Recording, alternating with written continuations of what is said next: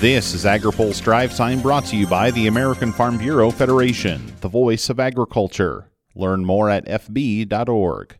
Good Thursday afternoon. I'm Spencer Chase. The Department of Agriculture plans to take a look at Product of the USA labeling declarations on meat packaging. USDA announced the plan Thursday afternoon. The current language could allow a Product of the USA label on foreign meat processed in the U.S. Danielle Beck is a lobbyist with the National Cattlemen's Beef Association.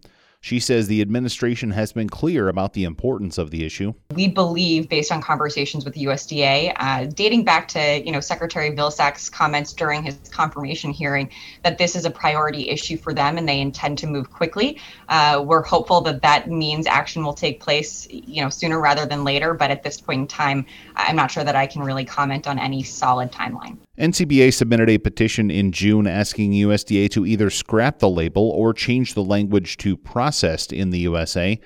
Beck says the way things currently stand don't offer a benefit for producers or consumers. The current Product of USA label, even if the definition is changed, really doesn't deliver premiums back to U.S. beef producers. And as part of our efforts to strengthen the beef climate, or the business climate for beef producers here in the U.S., we would like to see the Processed in USA reform take place. But we are, again, looking forward to working with USDA. We'll be actively participating in a formal rulemaking process and ultimately looking forward to seeing whatever data and research comes about of this top-to-bottom review of consumer understanding. USDA also says it plans to work with trade partners during the review to address any concerns that might arise from other countries. There's more on the decision in our story on agripulse.com. The House Appropriations Committee has advanced a bill that would boost funding for the Environmental Protection Agency and the Department of Interior. The bill includes more than $2 billion in new funding for the EPA, including $248 million for environmental justice activities. Overall, the bill funds EPA at $11.34 billion in discretionary spending.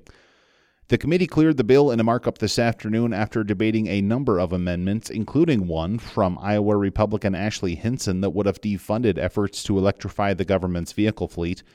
She said directing the money toward water quality efforts would be a better use of the funds. The obsession with electric vehicles right now, it seems to be a publicity stunt, really taking money directly out of the pockets of our taxpayers. We have to draw the line somewhere on this, and clean water is a priority I know we all share.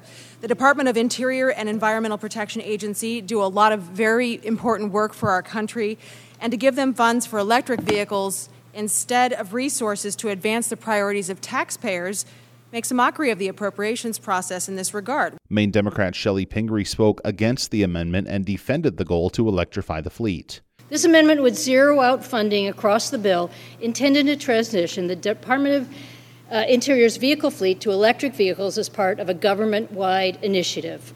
The amendment eventually failed. Steve Davies has more on the appropriations bill in his story on agripulse.com. Finally today, the price of a key ag input is on the rise. A new study from the University of Illinois projects a jump in seed corn prices for the 2022 growing season. Gary Schnitke is an ag economist for University of Illinois Extension.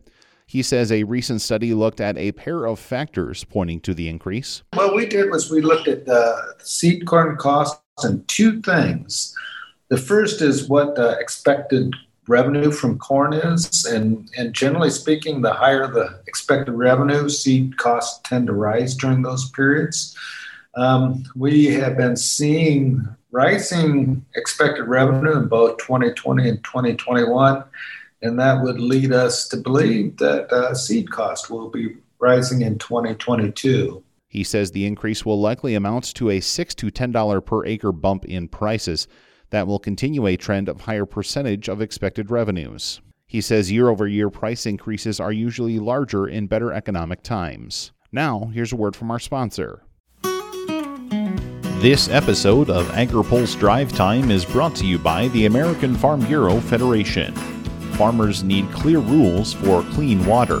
Don't take navigable out of the Navigable Waters Protection Rule. Learn more at fb.org. That's all for today's Drive Time.